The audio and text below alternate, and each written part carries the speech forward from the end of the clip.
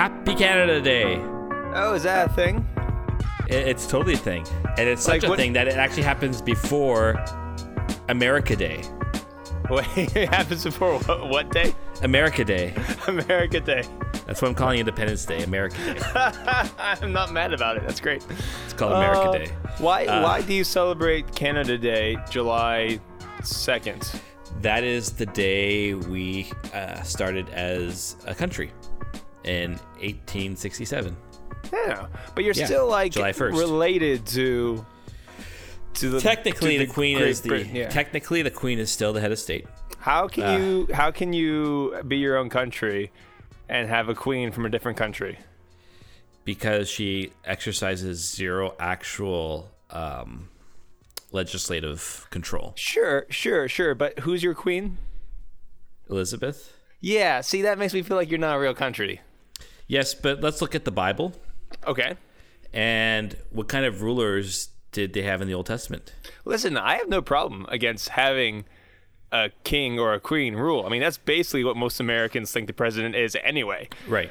But my problem is, like, our president is the president of our country. So, but here's the thing, though. And not other ones. But here's something really interesting. Uh-huh. Our prime minister, who is probably equally imbecilic, is actually has more legislative power than the president of the United States in terms of like over their own country, obviously. But I mean, like, like in terms of the way the Constitution is, there's less checks and balances against the prime minister than there are against a president, because when the prime minister chooses to do something, he whips his whole party and they vote for it at the House of Commons. Yeah. While the president, if he wants to get some things passed, he needs Congress to actually vote on it. Just because he wants it doesn't mean it's going to happen. Right. But I feel like you still haven't really dealt with the question that I posed. Which is? Or the problem. What? The queen of your country is from a different country. That makes but we're all strangers in a strange land. Okay, so you're just going to keep dodging this one. Yeah. Which is fine. That's what I would do. I have no problem with it. It's how did you celebrate Canada Day? I celebrate Canada Day by making fun of, not making fun, but having a little bit of a joke with a chasuble on Twitter. Yeah, I saw that chasuble. Yes, so our good friend, Father Dan, he did a, I don't like to say his real name online because I'm not a cop, but he did a little Photoshop of a chasuble, and on that chasuble there's a beaver that's got a maple leaf on its chest, and it's got boxing gloves, and it feels very Canadian. And so I said that I'm going to buy this chasuble for you. Have you bought it yet? I have not. I have not bought it yet. But you know what's? That's something that definitely could be done, and probably wouldn't break the bank either. It could probably be done. I mean, because I've seen worse ones for like Independence Day and stuff like that. Oh, absolutely. So, but that's the thing. Like, I'm okay with joking about that on Twitter, but I would never actually, because you would never wear it. It would feel It would feel like sacrilegious too. It would be like wasted money. Yeah, I'm willing to go pretty far for a joke, but I kind of ended at like the mass, and I think that's a fair line to draw. But what do you do for Canada Day? Do you have like do you have like There's fireworks usually at like maple syrup and no? No, I don't know. To be honest, I still struggle with what is Canada anyways, to be honest. So I've never really felt we had an identity. It's usually around products, which isn't really a very stable way of, when you say, oh, we're about snow and hockey and Molson Canadian, that's not really an identity. That's fair. So see, we suffer. I don't really know what it means to be Canadian, to be honest, still. But anyways, wow. That's deep. But this got real deep. Yeah, it's got real deep. But I actually had to go down to Victoria on Sunday, so I had to go do spiritual direction for someone, and then shout out Natalia. And then it's funny, I brought stickers down to give to people, and then I forgot to give them to them.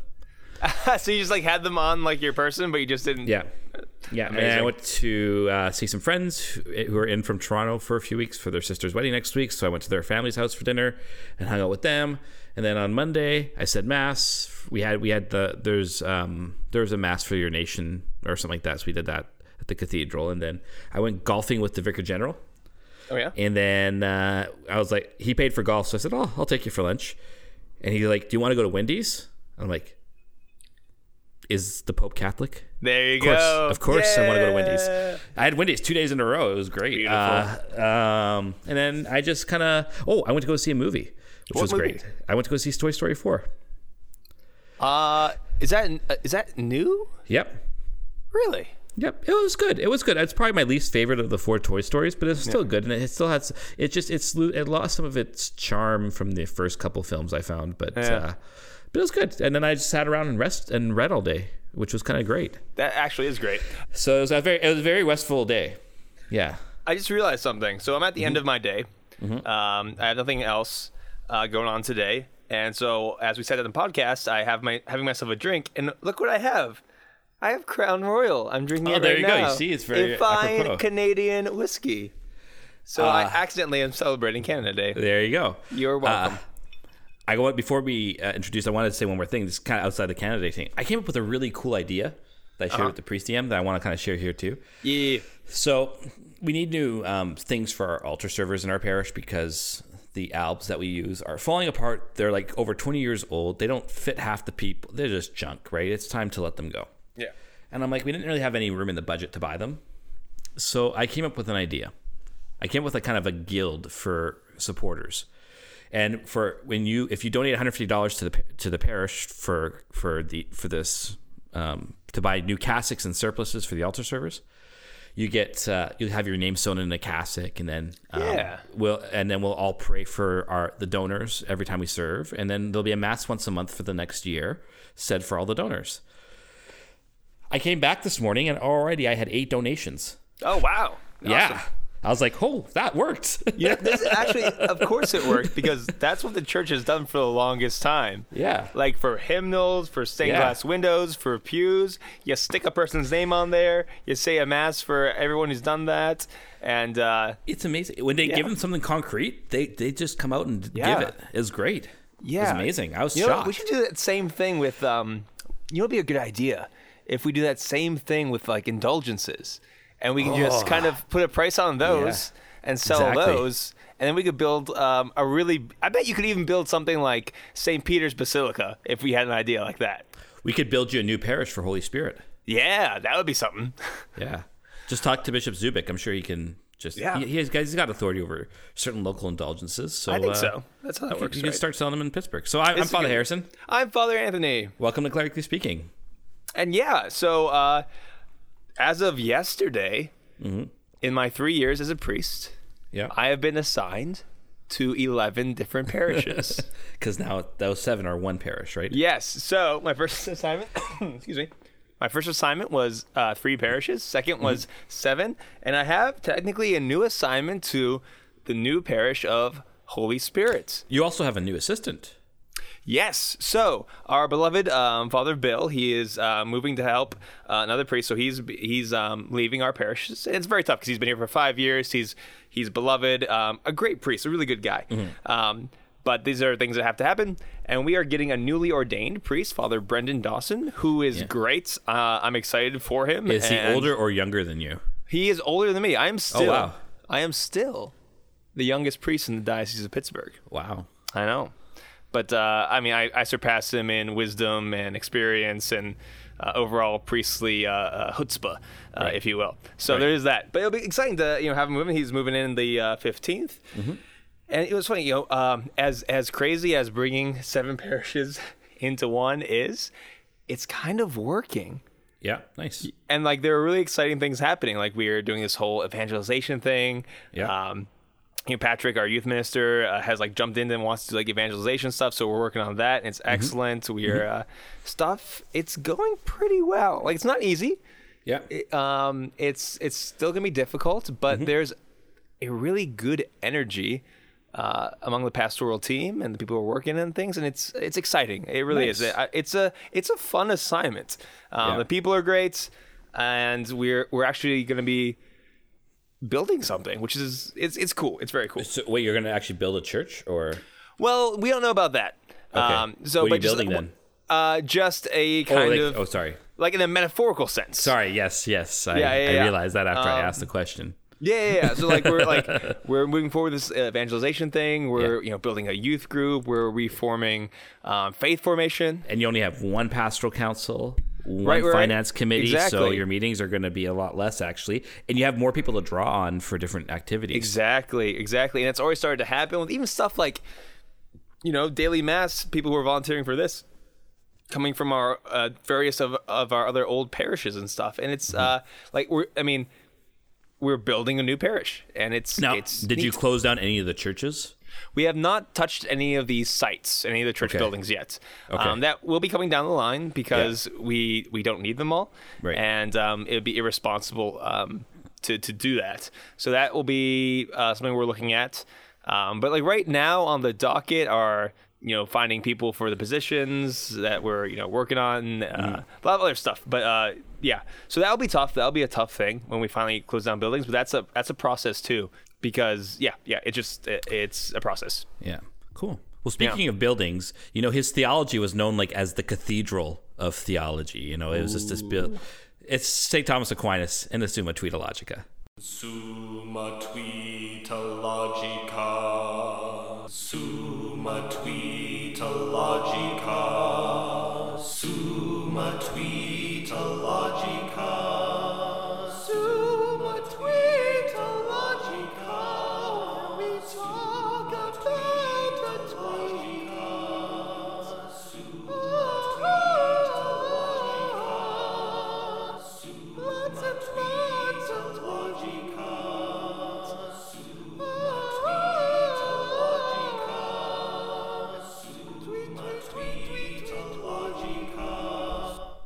Yeah, that's one of your better ones. You got that Canada Day energy flowing through your brain, I think. I also exciting. Literally just had a beer.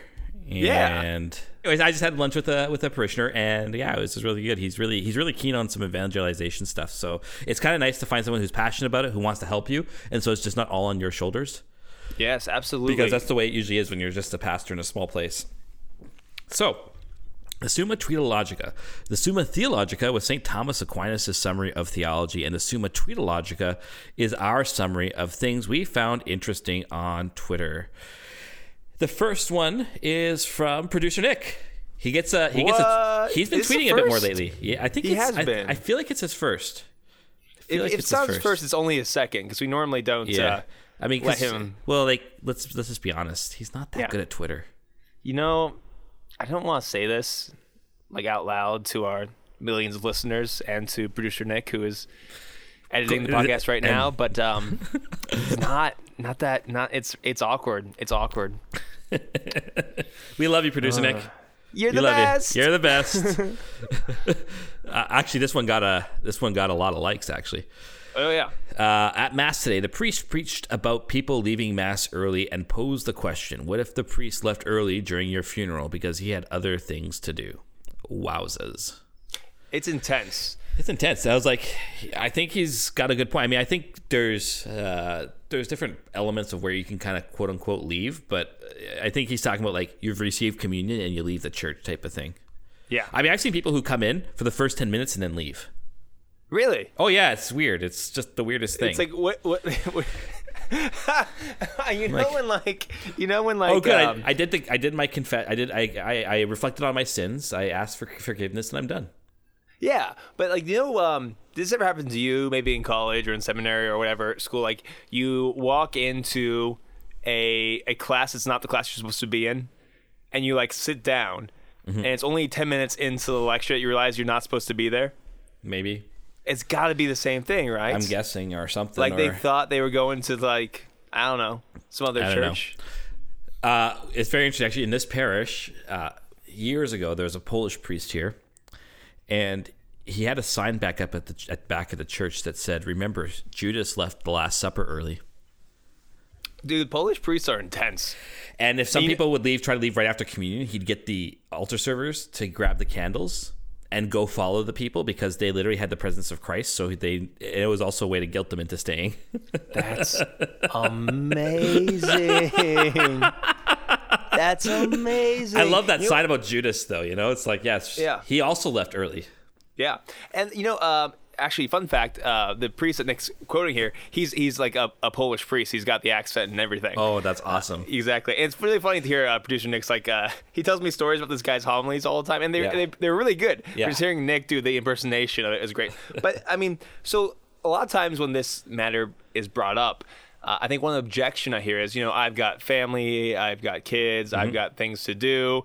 You're making this all about yourself. Right. You're just upset that, and you know what? Part of it is I'm upset. I was at assignment for 3 years. There are parishioners I literally never met, never shook their hand, never said hello to them. Even though these are my spiritual children, they never had time to even say hi to me. So does that hurt me? Yeah. But I think the more important thing is behind this is, it's not so much even the leaving early, because there are times where there are good excuses. I remember speaking with a parishioner who has to take care of their ailing spouse, and the way they work out where someone can watch their spouse is that they have to leave early so that their daughter who takes care of the dad can then go to mass. It's really like that's what they need to do, is leave early to make all this stuff work so they can make different mass times, or whatever reason. Sometimes stuff just happens and you have to leave a little early. That's fine. But what worries me is what's the attitude behind that? If you're leaving early just because of a parking lot thing, or just so you can get to a breakfast place earlier, what you are saying, whether you like it or not, whether you're willing to admit this to yourself or not, is that Mass isn't as important as these other things you have to do. And so you might say, oh, well, I've fulfilled my obligation. If Mass is only an obligation, you do not have love for Jesus Christ. Yeah. That sounds really harsh, but it's true, because if this whole thing is just an obligation, that's all it is to you, that's not love. Obligation is a good thing, and it's an aid to love. Yeah. Sometimes you just need discipline. Sometimes you have to just do the hard thing because you love someone and you don't feel it. But if all the relationship is obligation, if this is just a check mark for you, then there's something deeply wrong with your spiritual life that you need to evaluate. The other point I didn't forget, though, was then you have the opposite problem of people like showing up like at the Our Father. Like during, especially during weekday masses, I've noticed that they'll show up at like the Our Father and they'll still go up to communion. I'm like, you haven't. It's not like I find like there's just this overemphasis on the Eucharist where people like forget that you're receiving the Eucharist as the culmination of the Mass, right? So I do remember my other point now. So it's not just about the Eucharist. The Eucharist is the culmination of the whole action of the Mass, and you need to really try to be there for the whole thing. I mean, like if you're going to be late because of things outside your own fault, fine. But if you've gotten there after the gospel, don't go to communion. Yeah, is kind of my rule. Well, I think it's not an overemphasis on the Eucharist. It's a misunderstanding of the Eucharist. It's like, this is my magic token. This is my ring in Sonic, or my mushroom in Mario. I've got it. I powered up. Now it's time to go. It's like, that's not what our Eucharistic Lord is. Right. He's not just an object that you get to get a check mark and a gold star. Like he is Jesus Christ. Right. And we need to keep that in mind as we receive him. And not just that, also remember, this is the other point I was going to say that I remember now, and it's actually one thing I kind of miss being as a priest, because I think it's reasonable that at the end of Mass, you're out there to greet people as they leave. Yeah. Right? But when I was not a priest, I would always, before I'd go to leave the church, I'd pray for a few minutes. Yeah. Because, you've just received Jesus. Like, this is a time to give your own personal thanksgiving again, to prepare yourself as you kind of go back out into the world. So, like, I'm just kind of amazed how quickly people are to leave the church. I'm like, but, like, the best thing in life just happened.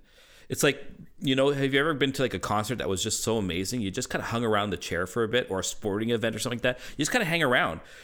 Yeah. Because it was just so amazing. You got to kind of take that in. Well, that's what we should be doing at the end of every Mass. We got to just kind of take it in, because, like, we just were at the most significant event of our life. Yeah. No, I absolutely agree. It also reminds me of something that happened in seminary. So I had, one semester, I had a class right after basically Mass. I had to get to Duquesne, and you often wouldn't have time for breakfast because some of the priests at the seminary didn't realize that we actually have like classes and things, so they would just have like 45-minute long daily Masses. I'm not bitter about that at all. Anyway. Well, one time we got yelled at by one of the formators saying, "You're leaving right away." right after Mass. Like everyone else is doing a Thanksgiving. And we were just like, we would very much like to stay and have Thanksgiving, but when our daily Mass is 45 minutes long, we're going to be late for our class, Yeah. There's a few times when in seminary I was kind of quick to get out of the chapel. This is not perfect, but I'm going to admit it. Tuesdays and Thursdays were hot breakfast. And usually on Tuesdays, you could smell the bacon waffling into the chapel. And if you didn't get in line quick enough, there would not be any bacon left because everyone ahead of you will take 10 or 12 pieces because it's just there, right? There's no... And so if you wanted to make sure you got bacon, you had to get in line like right away. And especially like early on in seminary, a lot of us entering seminary, we have a severe lack of virtue. That seminary was hopefully oh my goodness, now we're talking about seminary stories of breakfast, right? So I was on the liturgy committee for my minor seminary. You know, very important that be on a liturgy committee when your seminary has 12 guys in it, whatever. And someone was talking about, once again, the Mass times and the hot breakfast, and kind of jokingly said, you know, some guys have trouble because they really want to make sure that they get their eggs while they're still warm. And he kind of made it as an offhand comment. And the guy, our formator who had been running the meeting and not really paying attention, to be honest, even though there was only like 5 people in the meeting, he was kind of like zoning out. All of a sudden he gets super serious. And he takes off his glasses. And he stares this poor seminarian down. And he says, "Let me make myself perfectly clear. Eggs are secondary to the holy sacrifice of the Mass." And an icy chillness like went over the room. And that was, of course, that became the big line in seminary. Whenever anything was talked about, like, "Excuse me, sir, do not forget that eggs are secondary to the holy sacrifice of the Mass." That's awesome. I love it. That's actually the sign that I'm going to have put up in the back of my church. There you go. Eggs are secondary to the holy sacrifice of the Mass. There you go. Thank you. Nice. What do you got? Nothing. Give me a second. Ba-ba-ba. Producer Nick does not like it when I go bum-ba-bum because then he can't make a clean break when he edits. He's like, just shut up if you don't know what you're doing. It makes it easier for him. I noticed how he... I noticed some of his editing skills last episode. Yeah, he's actually pretty good at what he does. He's actually really... This podcast is only good because of him. Pretty much. Like, it would be okay if it was just us. Yeah. But what makes it the best Catholic podcast on the internet really is Producer Nick. That's right. Okay, so this is one from last week, but I really liked it. We didn't get a chance to talk about it. This is from Haley Stewart at Haley Carrots. "It is morally licit to replace all gather hymnals with St. Michael hymnals, fill cry rooms with cement, and install altar rails under cover of darkness," send tweet. There's a lot going on here. First of all, I'm all about revamping the whole hymnal tradition. Yep. If we're going to do like hymns, let's actually do ones that are... Because this is the thing. Like, I think sometimes on my Twitter account, or when I talk about this, I can come across as like anti-American, and I'm honestly not. But I am. America, which is fair because you're from Canada, and I get that. I think it's good to have a healthy hatred for your neighbors, right? That's what Christ tells us. So, exactly. But like the idea of singing "America the Beautiful," it's like, what are we praising? Exactly. At the holy sacrifice of the Mass, where we come to worship God, what's our closing or opening hymn praising? A country? That's idolatry. Yep. I'm not saying it's a bad song, but it has no place in the liturgy. And this is the biggest thing. I'm really strict about this. When it comes to any kind of secular holiday, I'm always very hesitant to talk about it or do anything about it at the Mass. Not because these things can't be sanctified, but because right now in our Catholic culture in the West, there's such an emphasis on the subjective part of Mass and what does Mass do for me. Right. So it's my special day. I want my special blessing. It's this holiday, so let's celebrate this holiday. And meanwhile, like the ideas of like the saints' days or the solemnity of even a regular Sunday, that gets lost. Yeah. We lose the objectivity of what we're doing. It all becomes about my feelings and me. And I really have no patience for that. Now, I understand a lot of priests have supported this over the years, implicitly or explicitly, and that takes a while for people to learn and for that culture to change. But that's why I avoid any kind of stuff like this if I have control over it. Right. Which, Well, here's the thing. Yeah. Hymns should be abrogated. Oh, we're going deep. Yeah. Okay. Explain. Him. I was actually asked this by a listener on Sunday night when I was visiting him and his family, David. He was saying, "Oh, why don't? What's this about? Why?" Like he was asking about hymns in the church. I said, actually, there should be no hymns. We should be using antiphons, which are words from the Psalms or the Scriptures, which are a response using God's word. It's essentially responding to the big word of God, i.e., the revelation of God through the holy sacrifice of the Mass, by talking back to Him with His words through sacred Scripture. So the antiphons are a response to God to say, like it's kind of the church's way of kind of encapsulating in germ form what has just been said to us, or what the day is about, what the Mass is about, etc. So antiphons actually they're not like, maybe if you go to weekday Mass, like that's what I do right now. I just say the opening antiphon, but actually they're meant to be sung. They are a sung response, and those are. So for the opening of Mass, you should be having the opening antiphon with a psalm. Should be the opening of the Mass, not a hymn. So I do the same thing for daily Mass. I'll just say the antiphon. But if any of that was confusing, just imagine this: you go to Mass, you don't have to pick up a hymnal. There's no extra announcement. There's no flipping through pages. There's none of that. But there's just a verse that applies directly to that day, that was hand chosen for that day, that fits perfectly, and you just repeat that over and over again. So you hear it once, you hear it twice, that's in your head. You don't have to worry about it. You know it right away, and you can just sing it. And then when the priest gets to his place, it stops, and Mass continues. It makes Mass flow much better. It takes away all that. Because, to be honest, one thing this is a personal thing that I cannot stand. Once I get to the seats and everything's ready to go, you sing like 3 more hymns. Like, hey, if you want to go around singing hymns, that's great. Have yourself a festival of praise, and that's wonderful. Okay, so that's a pet peeve. But I think if you got people to do this once or twice, you would see it's actually much nicer. Yeah, exactly. So, and also that's what the church kind of says that we should do, but no exactly. This will be in my Vatican II book. And like even stuff like altar rails. Actually, I think I'm kind of convinced more and more they should be standard in every church. I'm going to go even more trad. Let's bring back the Rood Grill. My gosh, I just totally messed up the name. Try again. The Rood screen. Thank you. Man, I am really out of it today. The Rood screen. Let's just bring back the Rood screen. Let's just go all the way back. That's how trad I am. It's beautiful. We'll explain the Rood screen on another episode. Yeah. So let's talk about Patreon pontifications. Patreon pontifications. You support us, we read your tweets.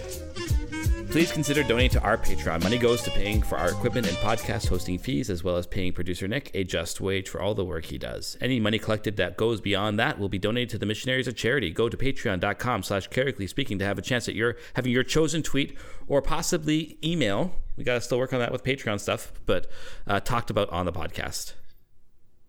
And this week's chosen tweet is from Joshua at @ohmy_Josh. I like that handle. It's a good handle. And he chose a tweet from the great Father Patrick Hyde, OP. He's at Father Patrick OP. And I think you'll like this one, Father Harrison. Vocation discernment made easy. Are you an adult, single Catholic who has thought about a vocation for at least 6 months? If yes, are you turning from sin, praying daily, and having greater recourse to the sacraments? If yes, enter the seminary/convent. God will do the rest. Kind of like it. I kind of like it too. It's like, okay. I have a few things, but you go first. Yeah, I think, and this is something that we've kind of encouraged people to do, is that I think there's a lot of dragging of feet when it comes to sermons. Mm-hmm. And I think there'd be a lot less pain if you just go and join seminary for a year. Yeah. Or if you just go and discern with a convent for a year. Yeah.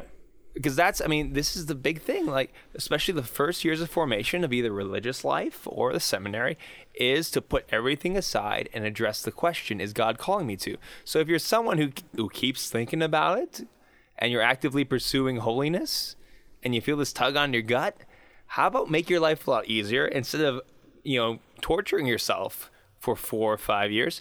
Just go do it. I think something about that is an emphasis that we need to recapture. Yeah, and I think so. Two things. First, at the very least, there's an attempt to turn away from sin, right? Right. I think you should not expect yourself to be absolutely perfect before going to seminary or religious life, because it's a long time, and you have time to work. And if you can't change those things, then maybe then it's like, okay, maybe I'm not called here or whatever, right? But that's one thing. But the other thing, this is where I get a little hesitant with it in one way, at least with diocesan life, because I don't know what it's like with your diocese, but I know a lot of dioceses, if you choose not to continue, they put the debt back on you for the time you went to school. There is that, yeah. And that's expensive. Yeah. Seminary, it's about $25,000 a year to send someone to seminary, right? That reminds me of something happened. One of my very, very, very best friends, Carl, he's on Twitter, and he was with me in seminary. This guy, he had a full scholarship for music to WVU, and he left that. And it's not like his family is rolling in dough either. This was a huge deal that he got to go to college. So he leaves all of that because he feels called to the seminary, called to the priesthood. He spends 2 years in seminary and discerns out. Now he has a wonderful family and all that stuff. Anyway, there's someone who's asking a question on Twitter, one of these theological questions or whatever, and Carl answered it really well using great philosophical terminology. It was good. It was a good answer. So I said, "Great job, philosophy, Carl." And he said, "Thanks. I went into a lot of debt just for this moment." And he was alluding to the fact that, oh yeah, you got to use your philosophy degree for something. Now, I think he would say, and I think a lot of guys I know would say, they don't regret going to seminary. Right. But yeah, that is a cross. But here's my thing, though. Honestly,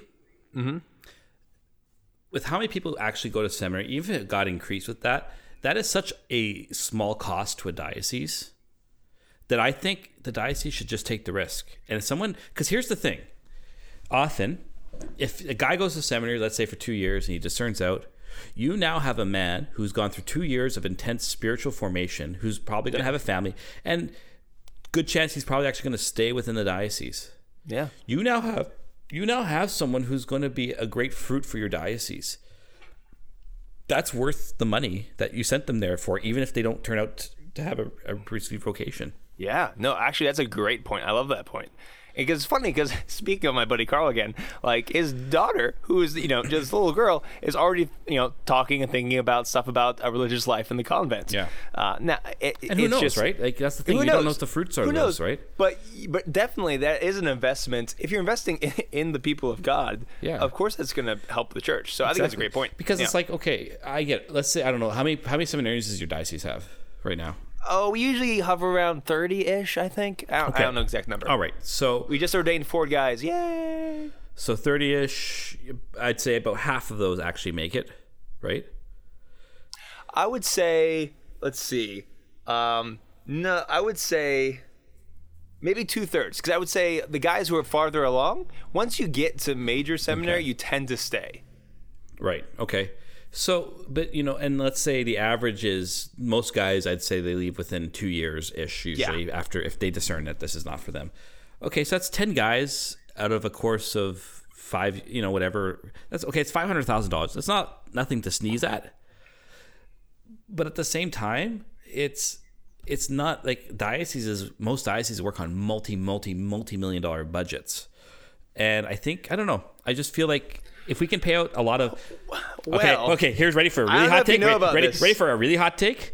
I used to get excited. I used to get excited for your hot takes. Now I worry for you because you're my friend and people are mean to you sometimes. No, actually, I think people are going to be on board with this one.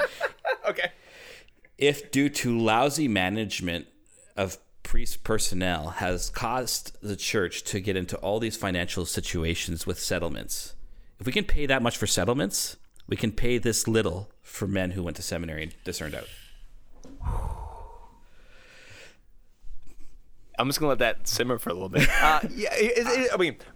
There's two things. One, sure, but you can't just magically make money appear if there's no money. I know. But I would say this. I would guarantee you, instead of some vague bishop's appeal every year, instead of some vague raising money for the diocese every year, I would bet if you took up a collection, said all of this money will go to seminary formation. Yeah. This collection, all of it goes to seminary formation. No BS, straight seminary. Mm-hmm. That collection would be huge. Yeah. Because even with everything going on, the people of God still love their priests and are willing to sacrifice for them. And I think here's a few things. First, I think I do think that actually in our diocese, I know that our vocations fund is one of the few funds that actually has a lot of money in it, because people will leave bequests for it and stuff like that. We have no issues paying for seminarians to go to seminary, which is really great, right? But here's maybe then it's okay. Let's say you discern out. We're not going to put this debt back on you, because I think there's a bit of a social justice thing in that too, if I can use the term. This person really has sacrificed 2 incredibly important formative years of his life, and if you're going to go to imagine you want to start a family and already you have a $50,000 debt hanging over your head. Like that's a tough crutch to get moving forward with, right? So you're right. But maybe the church can also say, "You what? No, we're not going to do that." But in return, though, we would like you to, we want you to get involved in your parish somehow. Like, as long as you do these things in your parish or something like that, we will forgive the debt. 2 years of service, like you're gonna help the youth group or something like that, or for 2 years, and if you do that, we'll forgive the debt. Yeah. No, I love this idea. This is making me think about all kinds of stuff. Yeah. Because people forget these men, even if they've only spent 2 years in seminary, they were giving their life to the church. Yeah. And the church, as a good parent, should take care of them. So there's that. There's also, there's a bunch of stuff you could do. Or how about, like, if you went to seminary, if you have kids in the future, they get to go to Catholic school for free. Yeah. Or something. And I think you make a difference between, and this could be tricky as well, and I could see this going wrong, but I think it's something you have to allot for.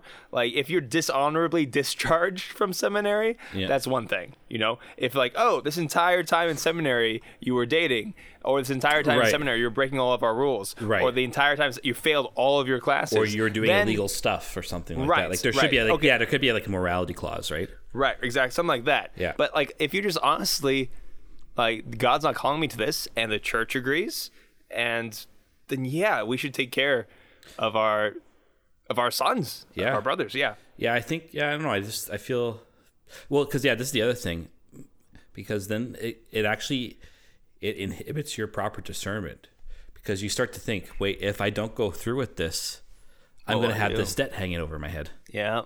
And listen, it's not the best way to think, but that is something that can go through your discernment. Mm-hmm. So, and as hard as it is to enter seminary, sometimes it's even harder to leave, because people understand, they think you failed. You have to go back to your home parish and be like, oh, you weren't strong enough to make it, and all that stuff is so wrong. We've been very liturgical, and thank you to who again? Sorry, it was Josh, Josh. Thank you. And to Father Patrick for those tweets. Thank you to everyone for your support. Since we're being very presbyteral this podcast, it seems. We are. So let's continue the presbyteralness with presbyteral exhortations. If I can speak. And now it is time for presbyteral exhortations.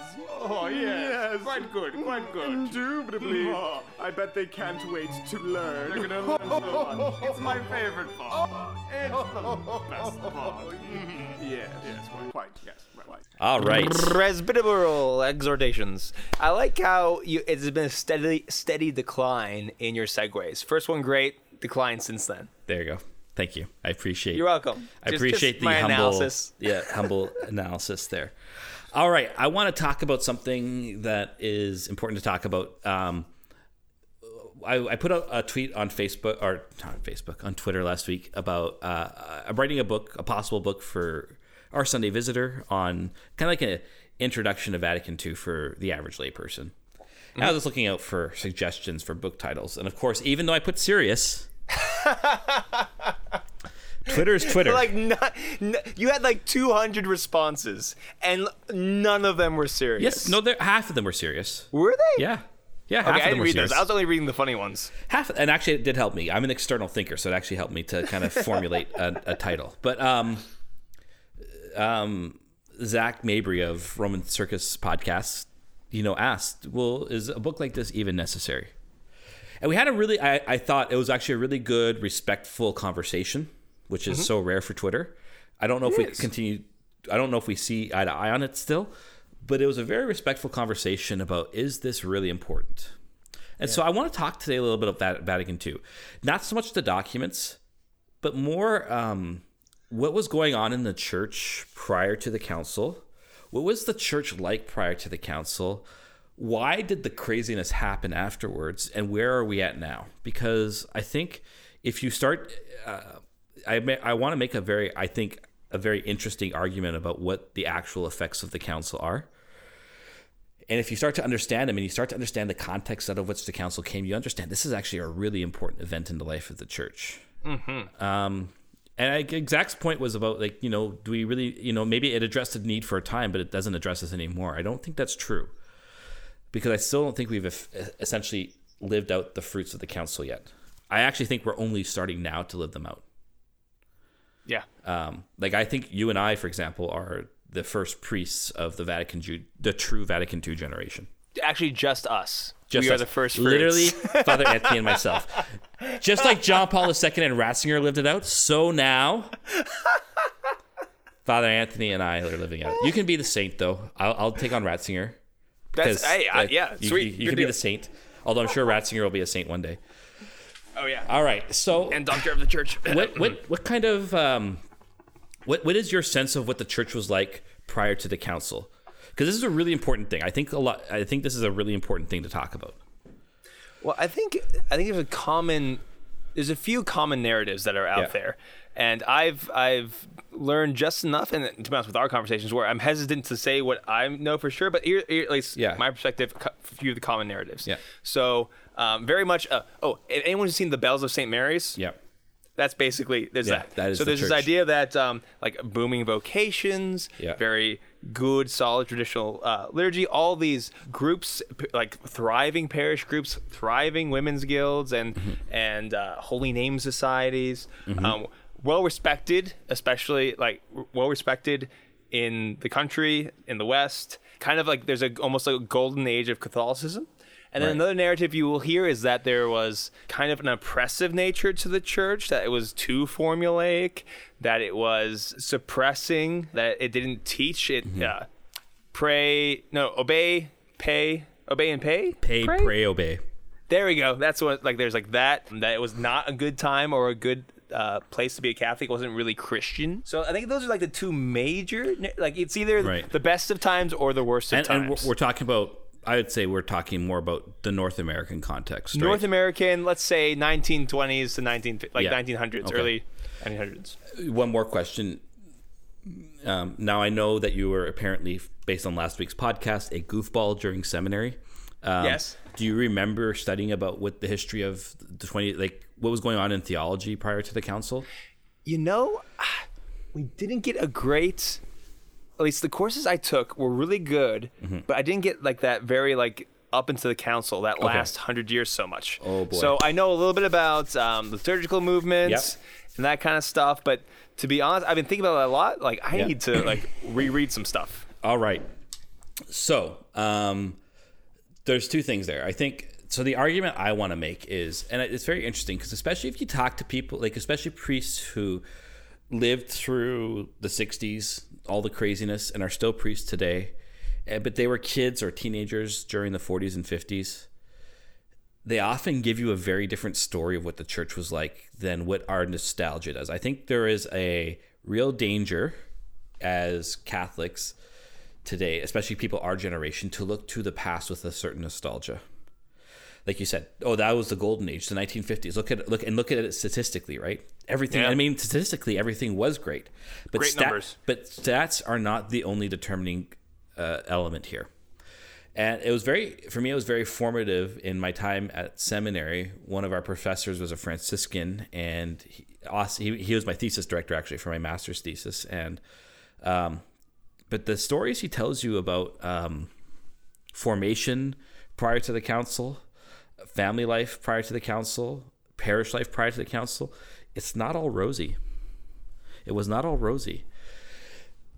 And so I'll get to the theology thing in a second, but this is the proposition I want to kind of put out to people. Okay, the 60s and 70s came and all this craziness happened after the council. And all these men and women left their religious vocations, right?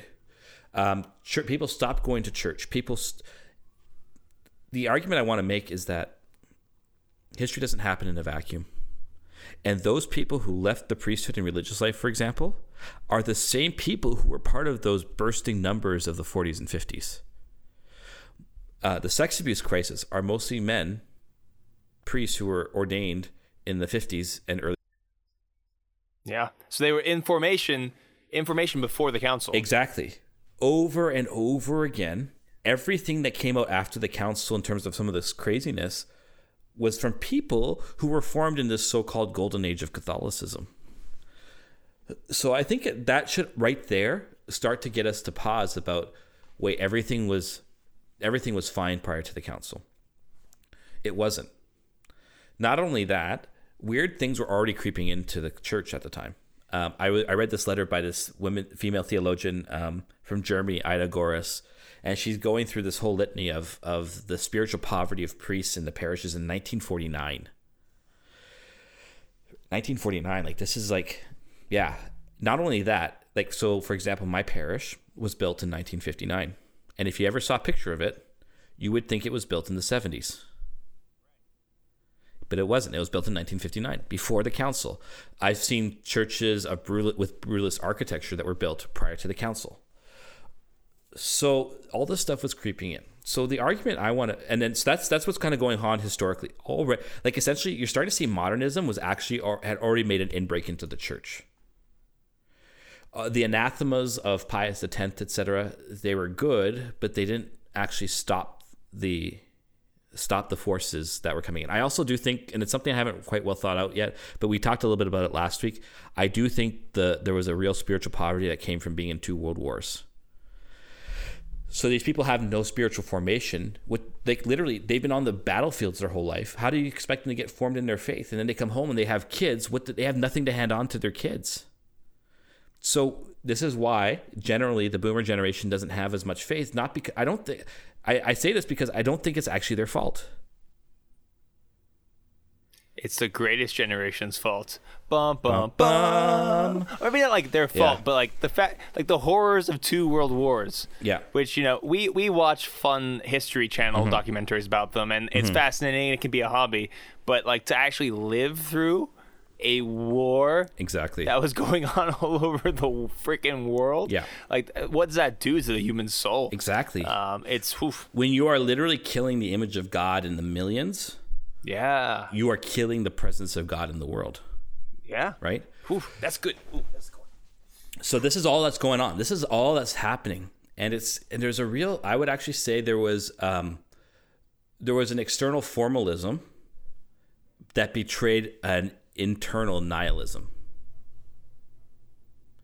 Right? People were going to church and everything, but deep down there was actually no felt faith. And there's a bunch of reasons why that is. Part of it was formation in the life of the church. This is where I want to kind of go into the theology thing. So now I know some people are not going to like what I have to say about this, but too bad. I'm going to say it anyways. This is theologically speaking. So my area of expertise is 20th century Catholic theology. And I will put my cards on the table. I am a firm devotee of the Communio movement of theology. So this is people like Balthasar, de Lubac, Ratzinger, Danielou, etc., all these great names of 20th century Catholic theology. These men, when they were studying theology, when they were going through, most of them were Jesuits, especially like Danielou, Chenu, de Lubac were all Jesuits in France. They were kind of formed in what we call a neo-Thomistic school. Now, this is really interesting. Because this is where this nostalgia kind of comes in. People are like, oh yeah, look how good that was. Look how good that was. They had a firm foundation. They knew exactly what the church teaches and all these things. But it was actually, I'm going to get a little philosophical here for a second. I would actually call it Kantian, because it wanted it to have an overly rationalist view of the faith to the point that it actually destroyed faith. And so, sometimes I think it's okay for us just to get super nerdy on this podcast. So I just want to the picture you're painting it seems so similar to the atmosphere in the church right before the Reformation. Mm-hmm. Like they were having their own problems with Thomistic theology as well. Yeah. There's on one sense, like actually a lot of things are kind of booming in the church. Mm-hmm. Another sense, there's like this like desire to get deeper and have it not just be a formal thing. Mm-hmm. It seems like the two atmospheres seem very similar to me. Right. And so what these guys in this communal school do, they try to rediscover the fathers, and what they do is they bring what I'd say is a healthy relationship between subjectivity and objectivity. You see, so for example, I'll give you an example. If you were to ask a Neo-Thomist, what is revelation? Mm-hmm. This is probably roughly, I'm kind of paraphrasing, this is a standard definition they'd give. The revelation of God is these truthful propositions that we believe and hold to be true. So like Jesus is the Son of God. That's a proposition I hold to be true. That he was incarnate. That's a proposition I hold to be true. And that's as far as it goes. So there's an objectivity to it. Yeah, these are true propositions.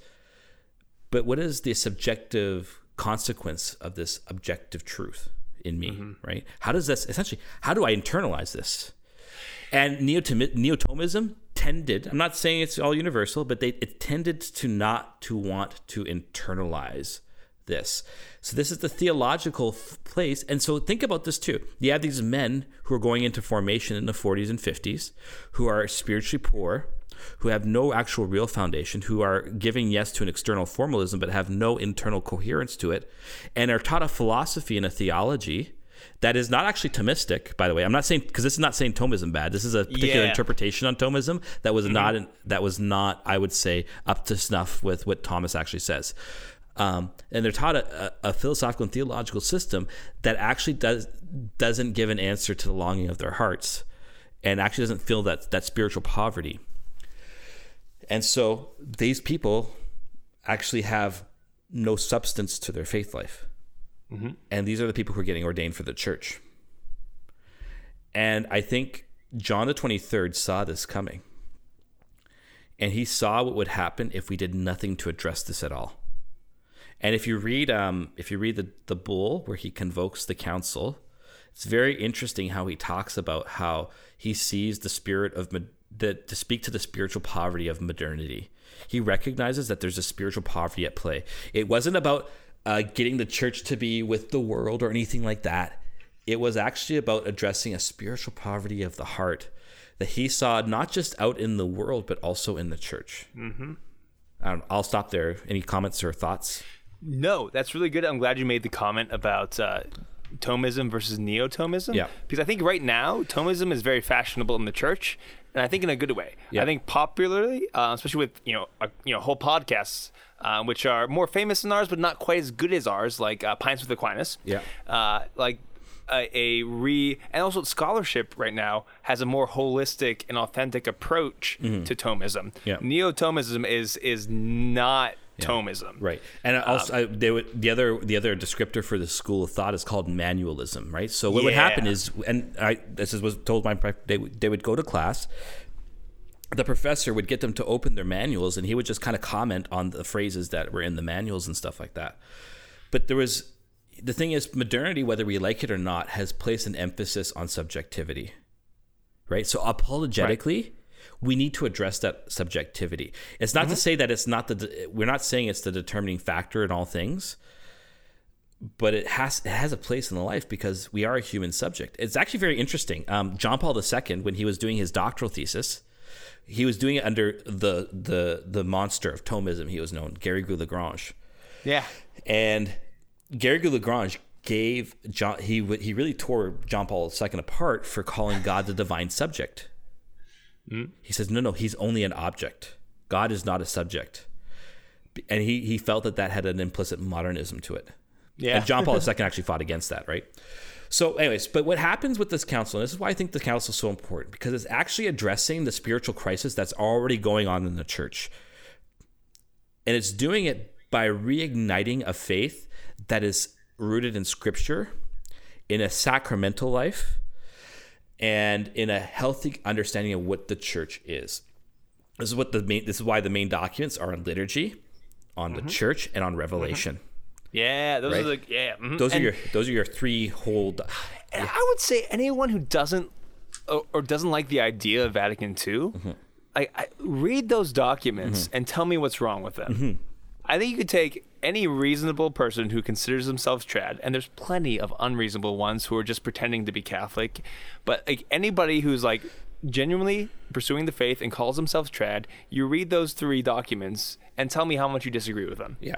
Now some will, because they would see like the document Revelation. This is the thing. The document Revelation is kind of purposely attacking the idea of a propositional nature of faith, that to be a faithful Catholic means I'm just assenting to these truths. The document of Revelation, for example, is saying, no, there is an event of revelation that cannot be grasped totally with the different formulas of faith, right? Dei Verbum actually says the revelation of God is Jesus Christ, which you cannot exhaust, right? Actually, I was just reading this yesterday in Ratzinger's memoirs. More Ratzinger.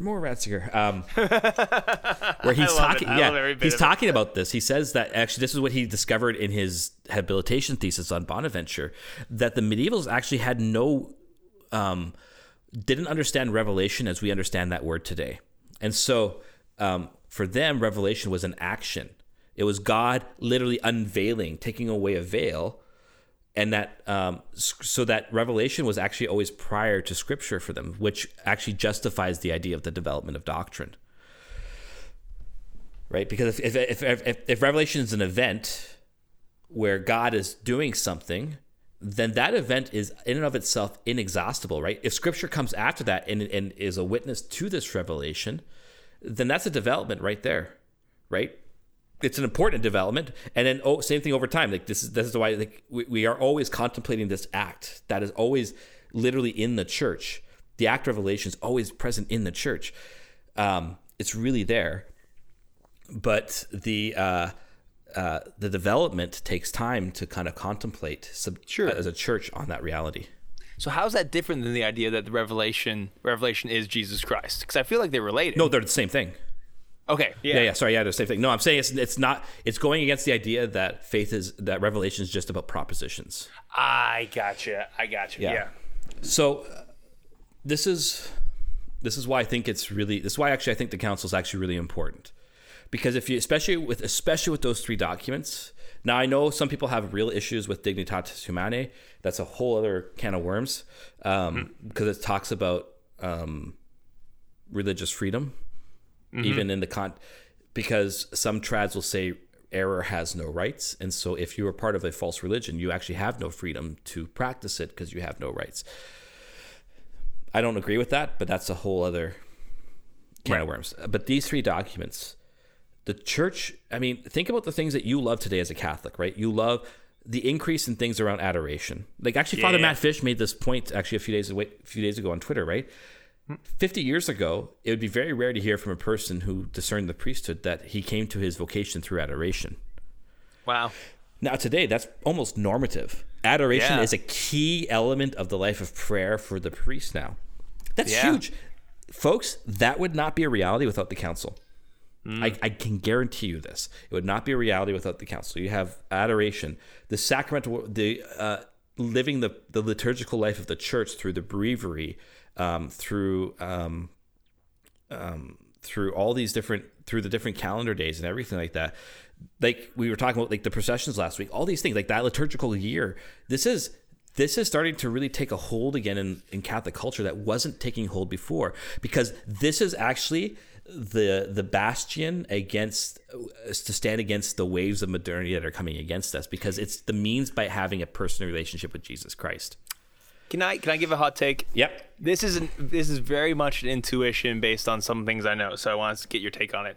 I would even say the emphasis and appreciation and well celebrated traditional Latin Mass is impossible without the council. Yeah, I completely agree. I think because if you hear about either, and there you find fewer and fewer of them, but like priests from that time, the way liturgy was performed and was done is not the same way it's done today. It's not the same way it's done in the FSSP. It's not. It's taking the principles of Sacrosanctum Concilium and applying them and like invigorating the TLM. I would say. I would completely agree, because like that letter I referred to earlier from Ida Gores, she actually talks about how the lay faithful would always complain and snipe about how the priest would just mumble their way through the Mass quickly just to get it done with. Mass would be 15 minutes sometimes. I have a formator. They would do benediction. So they had benediction. He'd be smoking a cigar in the sacristy as they got ready for benediction. He would put the cigar down. They would go to benediction. He would get back in the sacristy, and the cigar would still be lit, and he would continue smoking it. Yeah. Like, that's the speed at which things were done at times. Yeah, exactly. And like the irreverence, yeah. Exactly. So this is the thing. It was a formalism and a functionalism that actually betrayed the sacramental lived reality of the church. So I completely agree. Like this is why there's this natural movement, but all these natural movements in these younger generations towards a rediscovery of the sacred and the Mass, wanting to celebrate even whichever form of the liturgy reverently and all these things, this is all the fruit of the council. Because this is the big thing. And this is the thing that people don't seem to understand about the council. John the 23rd alludes to it in the bull about calling the council. And Ratzinger, in his book, it's one of his interview books, he says that the whole purpose of the council was to give the church a turn towards mission. And that was the point, because Pope John saw that if we do not do this now, we will not be able to withstand the tide, and we will be actually less missionary, and we're going to be even smaller and even more gutted than we are now. Yeah. Like, this is the thing. I actually believe this. Things would have been worse without the council. Yeah, no, I think so too, because the anathemas against modernism, those are good things. Yeah. But when the church has already lost credibility, you're not going to get a lot of fruit from those anathemas. Yeah. When the church has already lost its energy and its vigor, in one sense, then you're not going to be able to. Those things aren't going to be effective. Exactly. The whole, the need for the quote unquote new evangelization, that was needed way before even the council. So the idea of like going out, of reasserting things, of doing the hard work, of basically preaching the gospel and the kerygma and getting back to, like, this needed to be done because so much faith was already lost and was only being held together by already failing cultural forces. And so I agree. And this is the thing. You want to know why this council took a missionary turn? Look at the papal documents prior to the council on the missionary efforts of the church.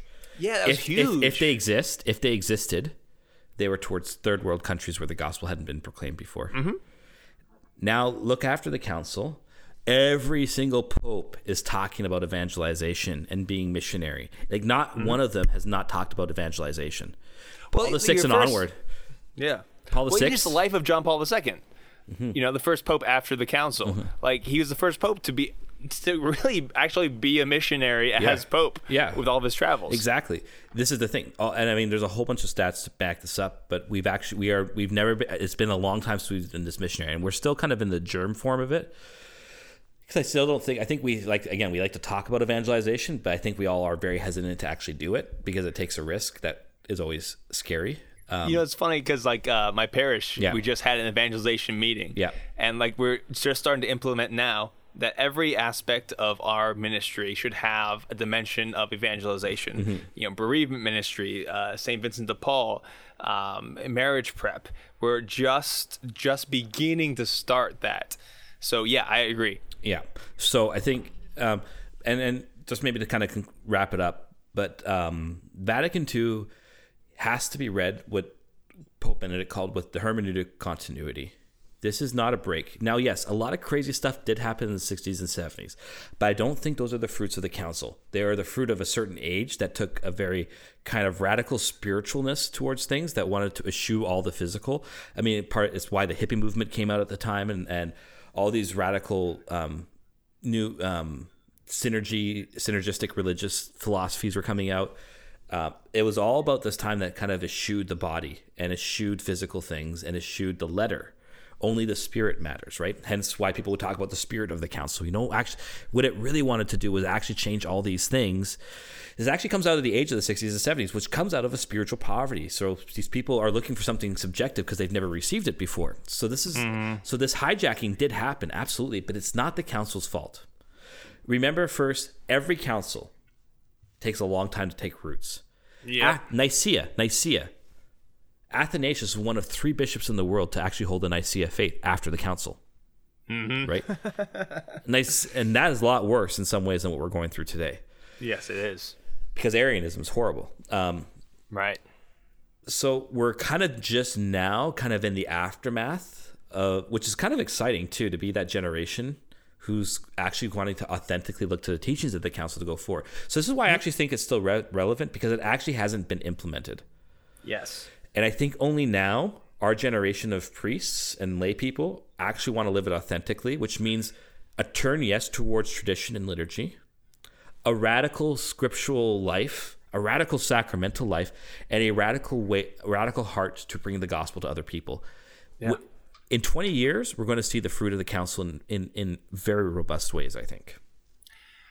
I both suspect and hope you are right. I kind of monologued on a lot in that one. Sorry. No, that was great. And it's funny because you sent me your little, what do you call this thing that you sent me? I sent you your book? My little section. It was like a sample writing. Yeah. And I'm like, I'm kind of excited for it. Yeah? I was like, yeah. No, seriously, I was like, I got notes. I'm underlining stuff. Oh, cool. And I'm like, yes. Yeah. So I think, go ahead. I think there's actually, I mean, honestly, there's not a lot of approachable, popular texts that deal with Vatican II. Exactly. There isn't. And deal with the documents. I haven't been able to find one.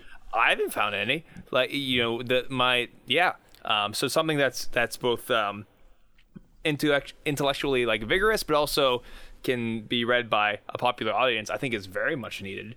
And that's because kind of the idea people have only book. heard of either the spirit of the council, or those of us who've had the privilege to actually study the documents and appreciate them. Yeah. It's like to bring that to the wider church. I think that's a big gap because in writing right now. And I not just that, I do think too often you hear from people who, for no fault of their own, just say, "Oh, it was so great that the council did this," and I'm like, "It never did." Vatican II this, Vatican II that. I'm like, actually, it never did. So here's my book. Please read it. It's kind of the idea. All the stuff you love or hate about the council didn't actually happen. Exactly. So we'll see. I'm sure it's going to get picked up, but I'm kind of excited to kind of pursue this project. So this is why I want to talk about it, because it was kind of on my mind since I was working on this over the weekend. Awesome. Cool.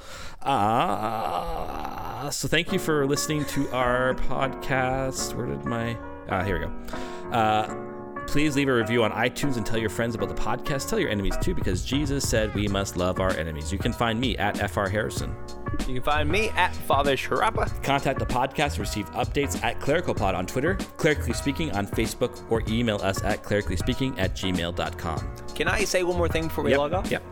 Tomorrow's my day off. Yep. We have many emails and DMs that we haven't responded to. Tomorrow, I'm making that a priority. Oh, nice. So I'm saying that on the podcast. So by the time you listen to this, I have hopefully responded to you. Sounds good. I'm saying this to make myself accountable.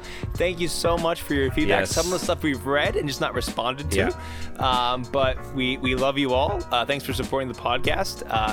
And so just, there we go. God bless you all. Peace.